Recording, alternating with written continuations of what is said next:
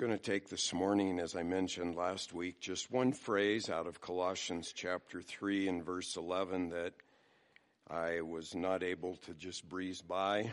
It's one of those profound statements in Scripture that require us to chew on them over and over and over and over again, and even then we'll never plumb the depths of them. So we're going to be in Colossians 3:11. There should be an outline in your bulletin. There are printed messages at both exits. Feel free to grab one, and you can get one now or later. And all those printed and the audio messages are now on the church website, which links up with sermonaudio.com. Just want to read verse 11, and we're going to focus on the last phrase of the verse. Paul is talking about how our old man has died, our new man has been created according to the image of the one who created him. And I believe that rather than saying a renewal in which, it should refer to the new man in which there is no distinction between Greek and Jew, circumcised and uncircumcised, barbarian, Scythian, slave, and freeman. And here's the phrase we want to focus on this morning: but Christ is all and in all. In 1990, I was wrestling with a very difficult ministry matter. It really was going to determine the current and then future direction of my ministry. It arose because an associate pastor, this was at the church I was at in California at the time, an associate pastor there wanted to bring into the church some programs to help people who had some deep emotional needs. These programs would be based on a book called The 12 Steps for Christians and another book called When Your World Makes No Sense by a Christian psychologist named Henry Cloud. And there were some other materials related to codependency and some of those issues that integrated psychology with the Christian faith. At the time, I was pretty open to that. It seemed like these programs helped people, and I myself had used and promoted books by James Dobson and Norm Wright and other Christian psychologists. So I said, sure, that's fine, but first let me look over the materials before we do this. And the more I read, the more alarmed I became with the way that these books misused the Scripture, taking verses out of context, sometimes just throwing away the Scripture and citing secular sources and so on. And it all kind of drew a line in the sand or came to a head when I read in Henry Cloud's book that the standard Christian answers, that was his phrase, and by that he went on to mention faith and obedience and God's Word. He called them worthless medicine when it came to dealing with these deep psychological problems. The rest of the book goes on to present what I would call a baptized version of developmental psychology. If you've ever had a course in that at the university, you know what I mean by that phrase. And he claimed that his approach, which essentially was developmental psychology, provided a solution to problems like depression, anxiety, panic, addictions, guilt, and other psychological maladies. I am ashamed now to admit that when I first read the book, I wasn't that put off by it. I thought, well, it's got a few problems. It's not that bad, though, for a psychology book. And yet, at the same time, I couldn't shake that one comment, which I kept coming back to, and it was finally the tipping point for me at that time. Then in early 1991, I keep a record of what I read each year, so I know what I was reading when. I read J.C. Ryle's book, Holiness. If you've never read J.C. Ryle, you're letting a treasure sit unused. May I say that? You can read Ryle online. There's a website. And he is one of the most insightful, practical Christian writers you'll ever find. He was an Anglican in England in the 19th century. He's a little overboard on Anglicanism, but if you set that aside, Ryle is really, really solid. So I read Holiness, and you get to the final chapter, and it's really a profound chapter called Christ is All. And I am indebted to that chapter for much of this sermon. You can read that chapter online as well. Right after I read Ryle, the next book I read was John MacArthur's Our Sufficiency in Christ. And in that book, he confronts the problems of psychology and pragmatism and mysticism which have infiltrated the American church. And he shows how Christ is all sufficient in dealing with our problems in life as believers. That same year, it was a good year for reading. That same year, I read for the first time, cover to cover, because it's 2 volumes, John Calvin's Institutes of the Christian Religion, which is one of the most life-changing books I've ever read. And he begins that volume, the whole thing, with this profound sentence. He says, nearly all the wisdom we possess, that is to say, true and sound wisdom, consists of 2 parts, the knowledge of God and of ourselves. And of course, he means as revealed in Scripture.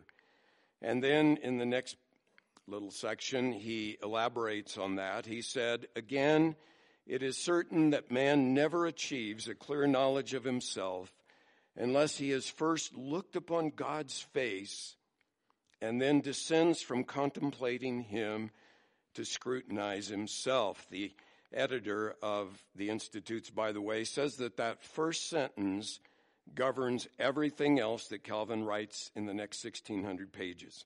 So it's a remarkable sentence, and he just unpacks that for the rest of the Institutes. And the life-changing part of it was he exalts God and his majesty in such a way that it just causes you to fall on your face and realize the grace of God that he reached down to us. And so after I finished reading Calvin and was processing all of this, and I'm condensing a months-long process here into just a brief description, I wrote an article that was subsequently published called How John Calvin Led Me to Repent of Christian Psychology. And that's on the church website if you ever want to read it. But the cumulative impact of all those books that I read at that time was to convict me that by endorsing so-called Christian psychology, I had been directing people to worldly solutions, worldly wisdom, so-called, rather than to what Paul calls the unfathomable riches of Christ in Ephesians 3:8. And I caught a lot of flack then, and I've caught a lot of flack since for my stance, but I, over the last quarter century, 25 years now, am more and more certain that I made the right decision by repenting and leaving so-called Christian psychology behind. At the same time, I have realized how far short I myself fall from knowing and appropriating and enjoying the all-sufficiency of Christ in my own walk with him, especially as I read some of these great authors. And that was reinforced for me this past year. I read twice Tony Reinke's wonderful book, Newton, on the Christian life. And I've told you about it. I led a group of you through that book. But in that book, Newton's theme was looking unto Jesus for every need. And Reinke points out that one of Newton's favorite biblical phrases is the one in our text, that Christ is all. and in all. The well-known British preacher C.H. Spurgeon preached at least 4 sermons on this Christ is all passage that I'm attempting today. And in one of them, he cites an aged mentor who told a young protege, he said, be careful not to take too magnificent a text when you preach. And Spurgeon said, that warning is sounding in my ears as I attempt to preach this. And he adds, if he were to try to give all the meaning of this text, this boundless text as he calls it, it would take all of time and all eternity, and he said even then he would fall short. So you can imagine how I feel now coming to this text when a great preacher like Spurgeon says that. But I say all of that just to encourage you to read some of these sources I've just mentioned that lift up Christ and show our sufficiency in Christ. And that's what I'm going to attempt to do here today. What Paul is telling us is that since Christ is all and in all, we must be Christ-centered both in our personal lives and also in our church life. And as you think about it, Paul's words are really a summary of the entire Bible, that Christ is all and in all. I'm going to try and limit myself mainly to Colossians. I'm going to cite some from Ephesians, which is parallel in many ways to Colossians as we think through its implications. And the first thing I want to point out is that since Christ is all and Christ is in all, that we must be Christ-centered then in our personal lives. And beginning with the sweep of eternity to eternity, Paul shows in Colossians that Christ is all in God's eternal purpose. Everything that God is doing in his eternal purpose centers in the Lord Jesus Christ. You remember how on the night he was betrayed, in that wonderful prayer that we have recorded for us in John 17, Jesus said that before he came to this earth, he shared the Father's glory, and he asked the Father to restore him to that glory.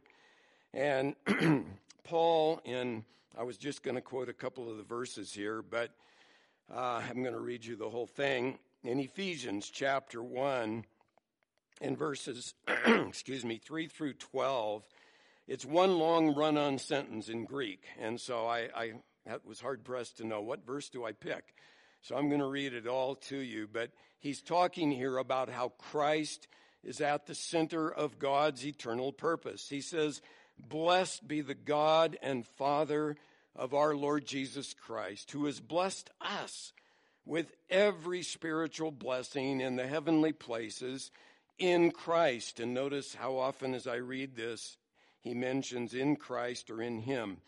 "Just as he chose us in him before the foundation of the world, that we would be holy and blameless before him. In love, he predestined us to adoption as sons through Jesus Christ to himself, according to the kind intention of his will, to the praise of the glory of his grace, which he freely bestowed on us in the beloved," that is, in Jesus. "In him we also have redemption through his blood, the forgiveness of our trespasses according to the riches of his grace, which he lavished on us in all wisdom and insight. He made known to us the mystery of his will, according to his kind intention, which he purposed in him." Notice how his eternal purpose centers in Christ, "with a view to an administration suitable to the fullness of the times, that is, the summing up of all things in Christ, things in the heavens and things on the earth. In him we also have obtained an inheritance, having been predestined according to his purpose, who works all things after the counsel of his will, to the end that we who were the first to hope in Christ would be to the praise of his glory." Wow, what a paragraph that is. Just want to point out mostly here now from Colossians 6 ways in which Christ is all in God's eternal purpose. First of all, Paul has shown us that Christ is the image of the invisible God, the fullness of deity in bodily form. We saw in Colossians 1:19, for it was the Father's good pleasure for all the fullness to dwell in him. And then in Colossians 2:9, he adds, for in him, in Christ, all the fullness of deity dwells in bodily form. And that means that the only way that we can know the God who dwells in unapproachable light, whom no man has seen nor can see, as Paul puts it in 1 Timothy 6, the only way we can know that God is to know him through the manifestation he has given us of himself in the Lord Jesus Christ. Remember when Philip asked Jesus, show us the Father. And Jesus, I think rather, frustrated or amazed or something, said to Philip, John 14:9, have I been so long with you, and you've not come to know me, Philip? He who has seen me has seen the Father. How can you say, show us the Father? So there's only one way we can know God, and that is to come through the Lord Jesus Christ, who is the way, the truth, and the life. A second thing Paul has shown us is that Christ has created all that exists.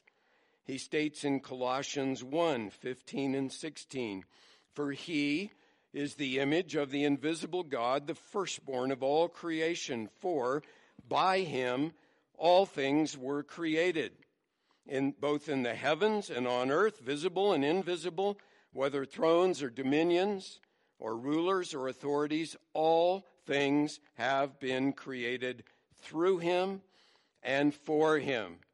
Now, as you probably know, the Jehovah's Witnesses use that term, the firstborn, to try to argue that Jesus was the first being whom God created. I got a letter from the Jehovah's Witness man. He hadn't written me in about a year, but there's a Jehovah's Witness guy in Georgia who wrote to me, a year and a half ago, thanking me for my sermons online, telling me how much they had helped him as he teaches the Bible. And I thought, oh my goodness, we're in trouble here.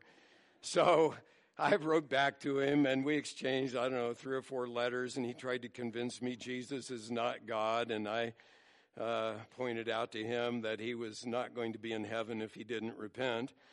So he wrote me this week, and amazingly, he said to me, you're probably going to tell me that I'm in a false cult that uses a Bible that is tweaked to support our false doctrine. And I wrote him back, and I said, well, I probably would have been a little more gentle in how I said it, but yeah, I said, that's exactly what I think. And he was trying to convince me that God is not sovereign and that God did not choose us, that we chose God and all this stuff. And I didn't even debate that with him because he doesn't know Christ. So how can you debate spiritual truth with a man in darkness? But if they would just read verse 16, Paul explains what he means by the term firstborn. He says, for. Okay, I'm going to explain to you what firstborn means. By him, all things were created.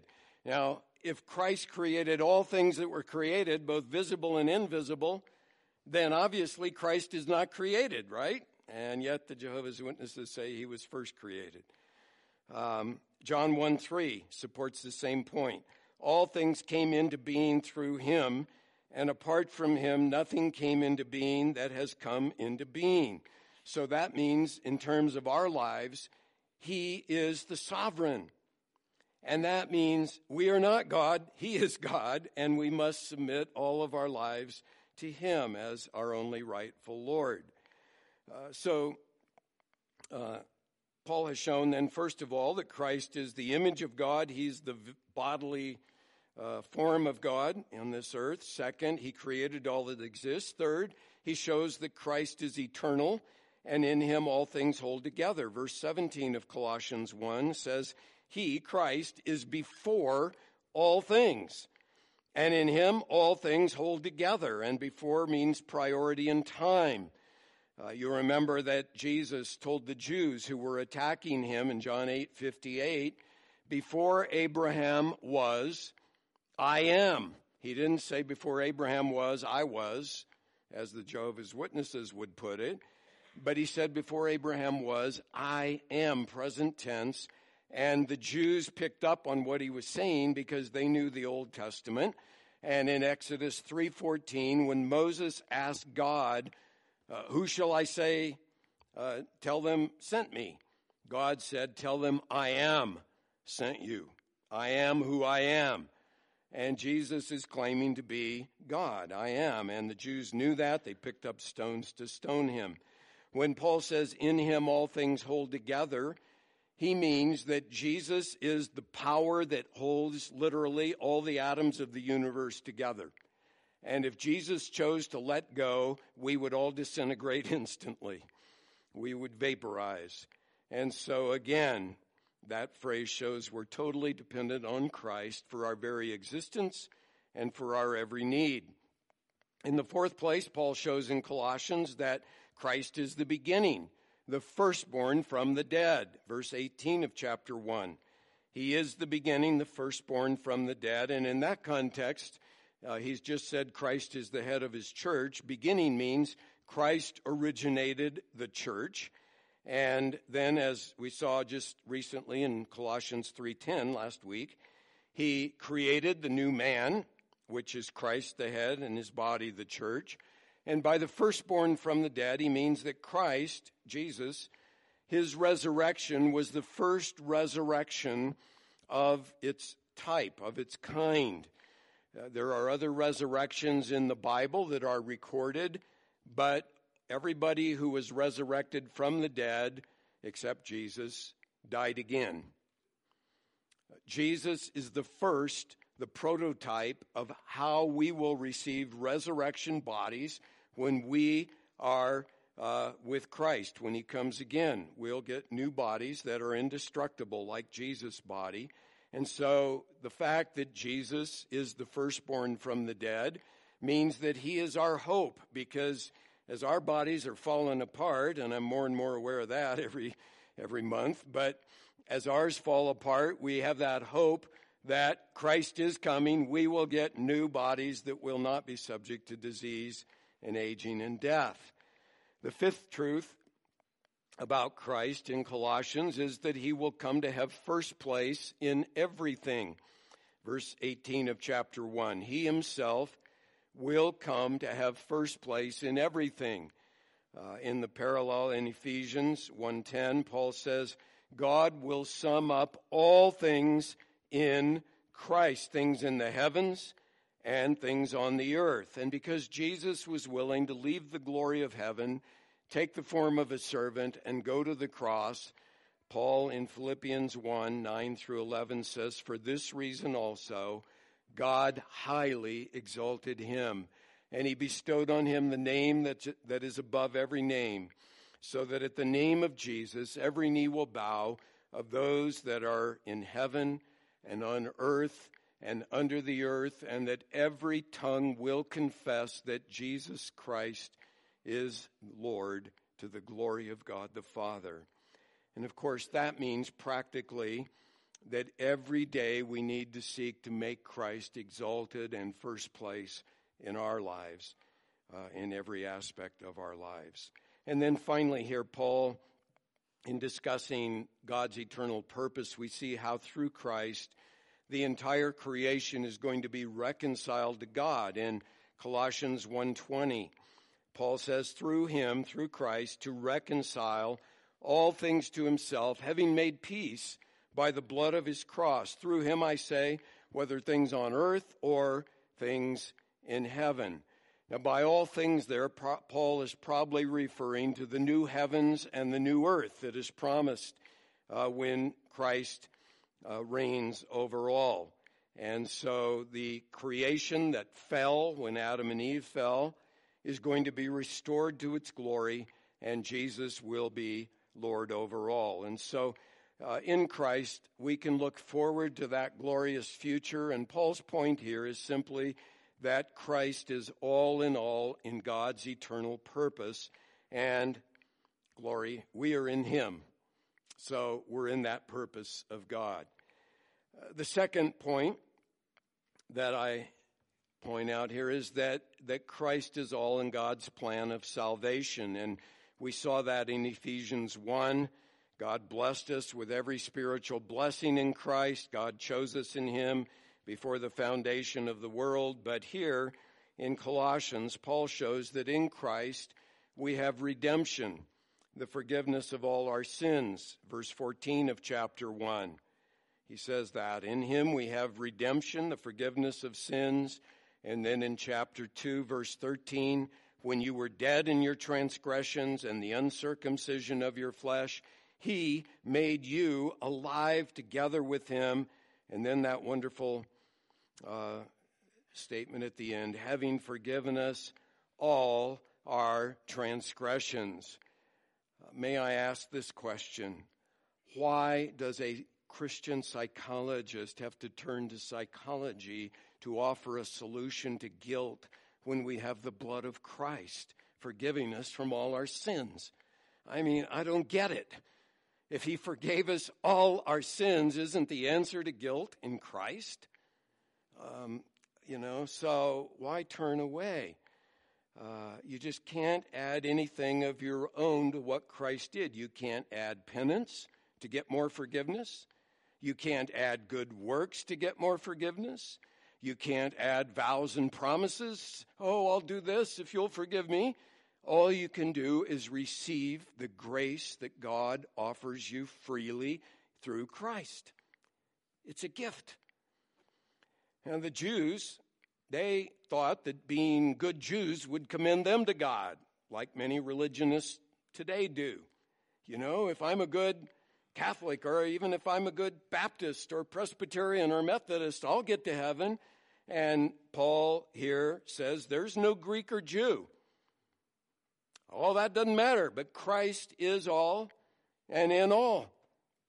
And of course the Jews thought, well, by keeping circumcision and all the Jewish law, we'll commend ourselves to God. And Paul wipes that out here in one fell swoop by saying, there's no circumcised and uncircumcised in the church, but Christ is all and in all.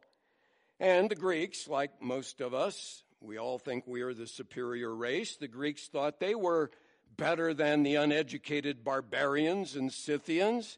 And Paul confronts that and says there's no barbarian or Scythian, but Christ is all and in all. And those who were slave owners in the Roman world, who were born free and owned slaves, who were treated like so much property, they thought, well, of course, we're better than these slaves.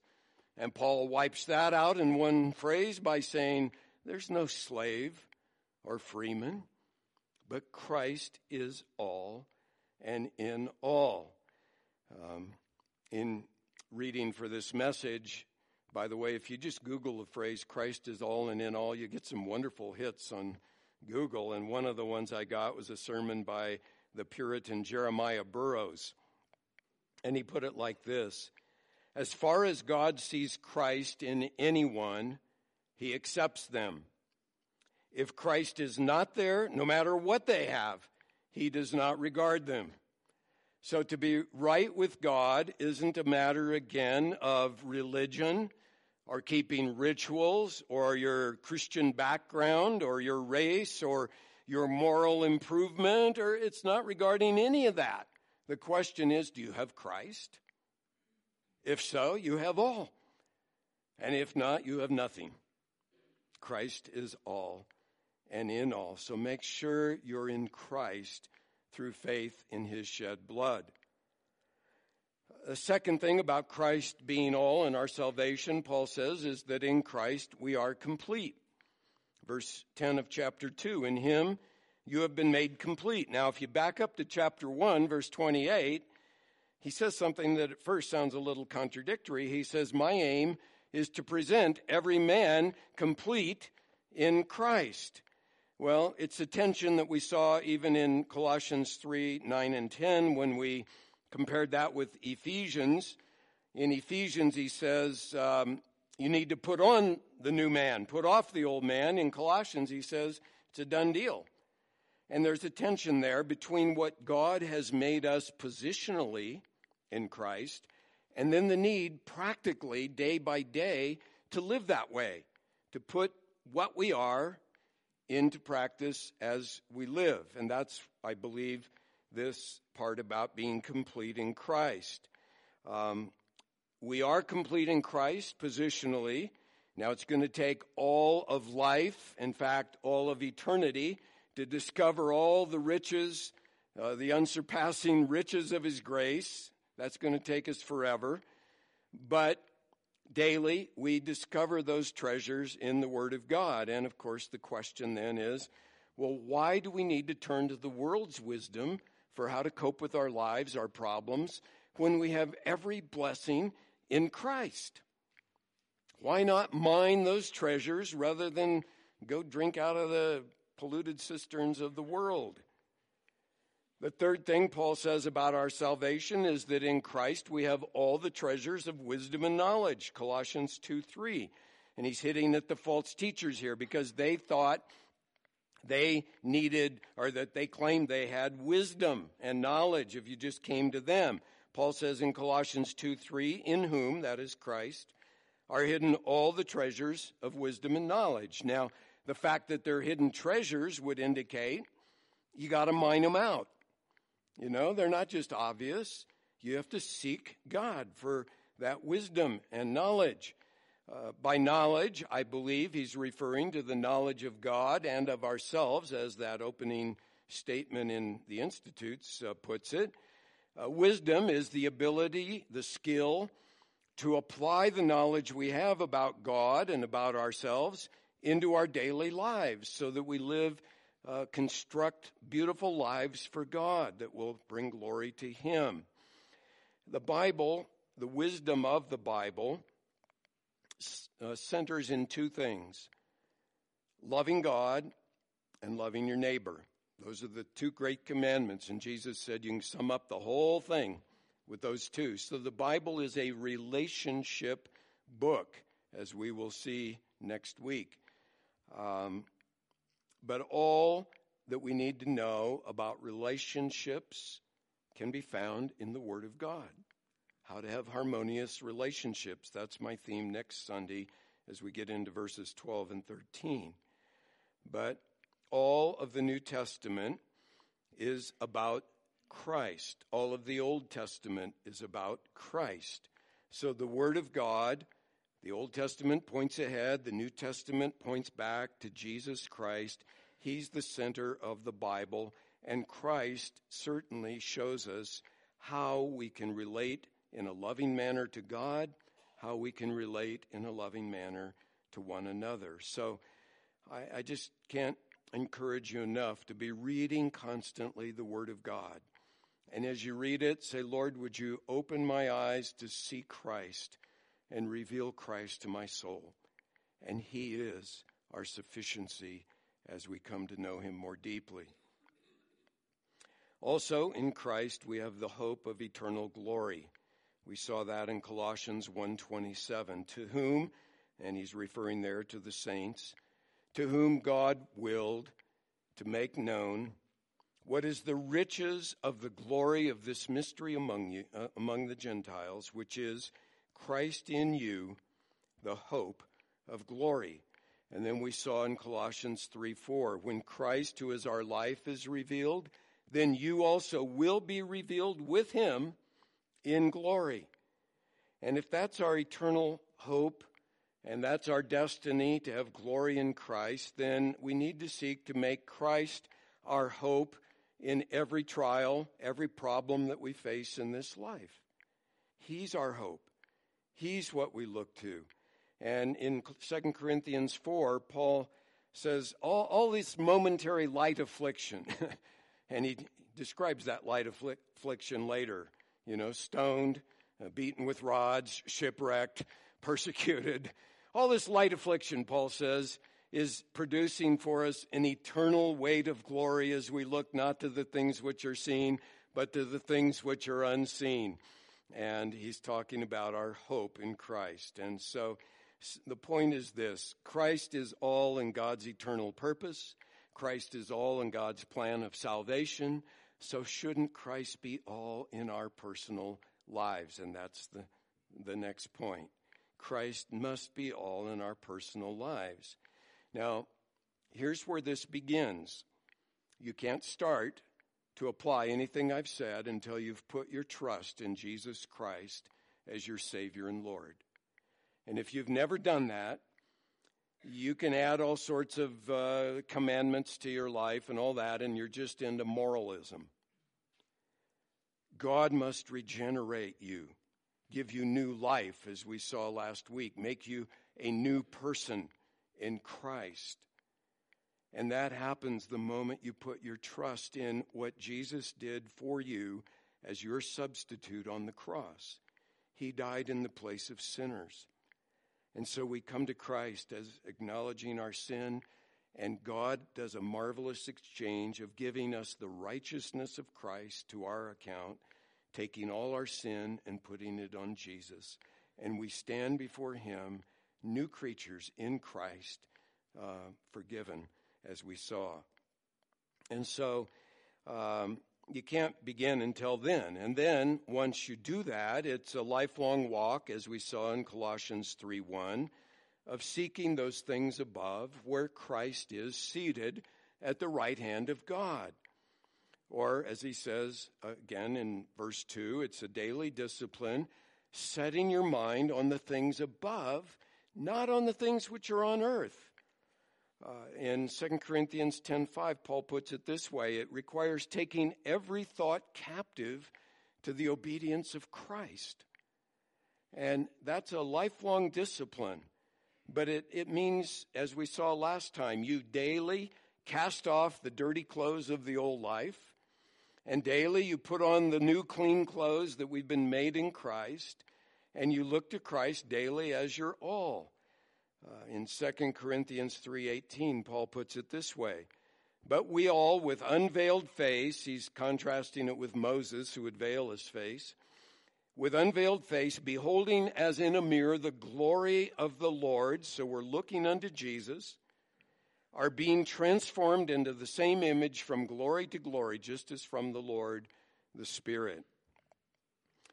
Now, I wish I could say a lot more about that, because I could go on this for a long, long time, and the Bible does. But I wanted to also just briefly consider that since Christ is all and in all, not only must we be Christ-centered in our personal lives, but also we must be Christ-centered in our church life.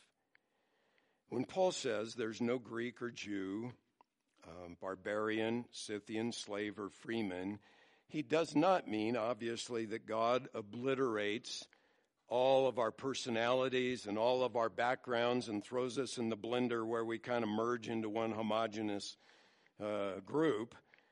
What he means is we set aside our pride in those external things when we come to Christ. Those things don't matter anymore.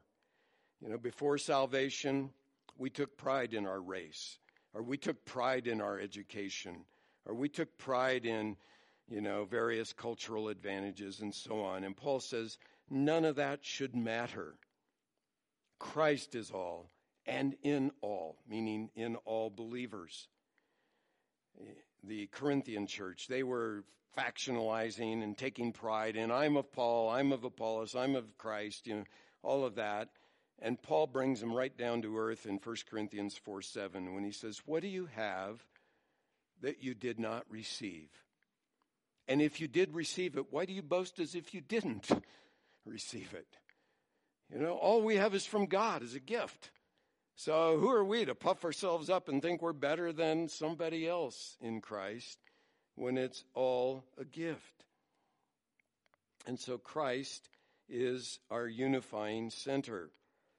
Now, Paul has shown us in Colossians 1:18 that Christ is the head of his body, the church, and we're only members of that body because Christ chose us in him before the foundation of the world.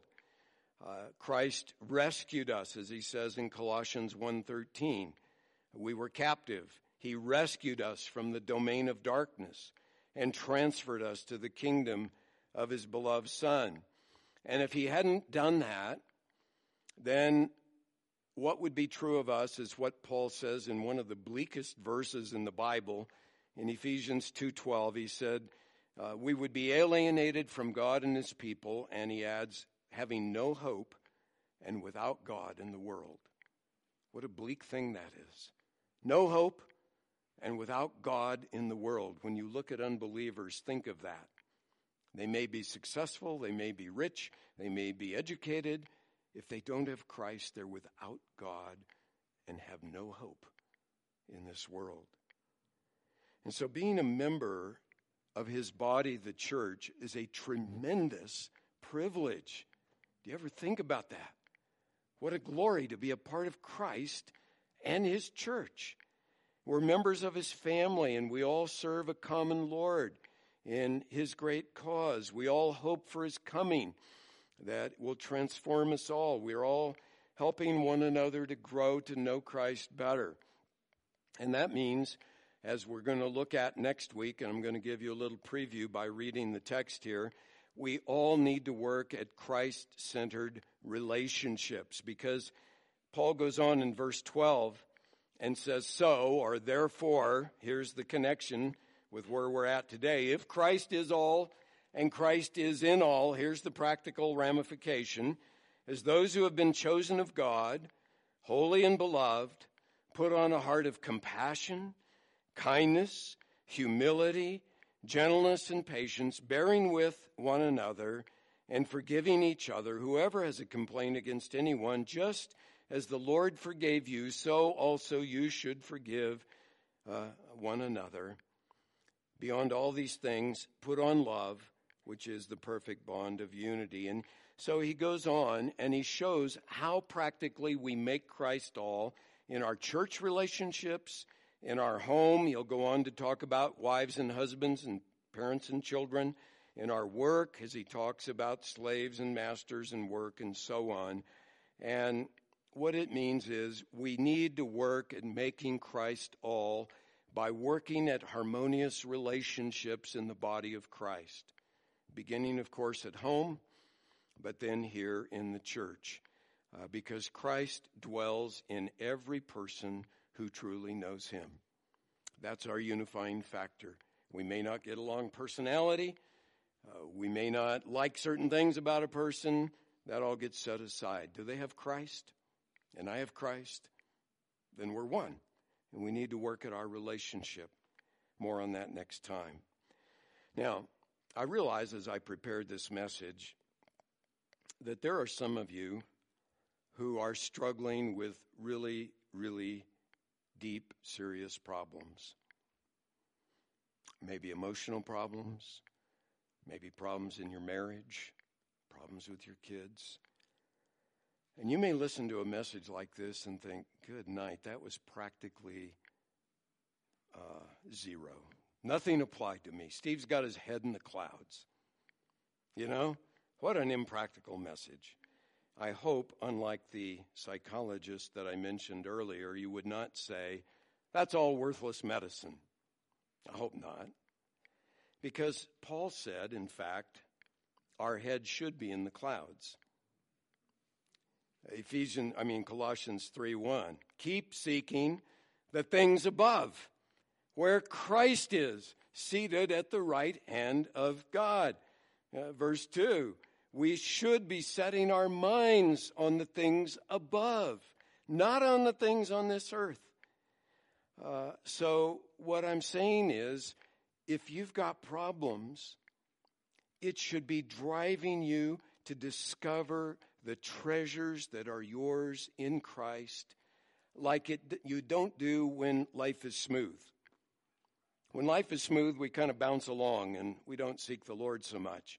When problems hit, rather than running to the world, run to Christ. Run to Christ. He is all in all. When we're depressed, where's joy come from? Christ. You know, when we're anxious, where do we find peace? Christ. He himself is our peace. You know, when we're empty and we're emotionally drained, where do we find fullness? Christ. He's our fullness. You see, when we lack wisdom, where do we find wisdom? It's all centered in Christ. In him are hidden all the treasures of wisdom and knowledge. What do you possibly need that you can't find in Christ?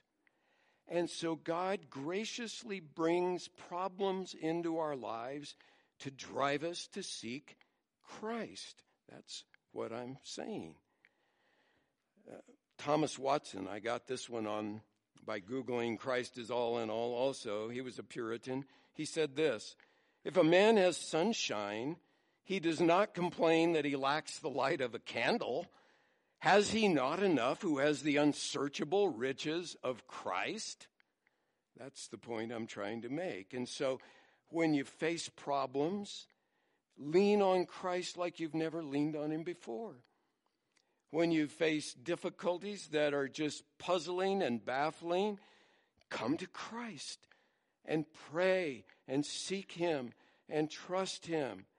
And make sure above all else that you have Christ, because when you have Christ, you have all in all. Let's pray. Dear Lord, I confess my own shallowness in knowing Christ as all in all. And Lord, I pray that I would go deeper in knowing him, in seeking him, in not looking to other sources for wisdom and fulfillment and happiness and all the other things we seek in this world. And I ask for all of my brothers and sisters here that whatever their problems are this morning, they would find the unsearchable riches of Christ to be more than sufficient for their need, so that they would glorify you in those trials. And I pray, Lord, if any are here without Christ, that they would see that they have no hope. And they're without you in this cruel and evil world, and they're going to die soon and stand before you in judgment. And so it's imperative that they seek Christ today. And I ask that you would drive them to the cross, that they would see that the death of Jesus is sufficient for all their sins, and that they would put their trust in Christ alone. And we ask all these things that the Lord Jesus would be glorified in our personal lives and here in our corporate life as a church. In his name, amen.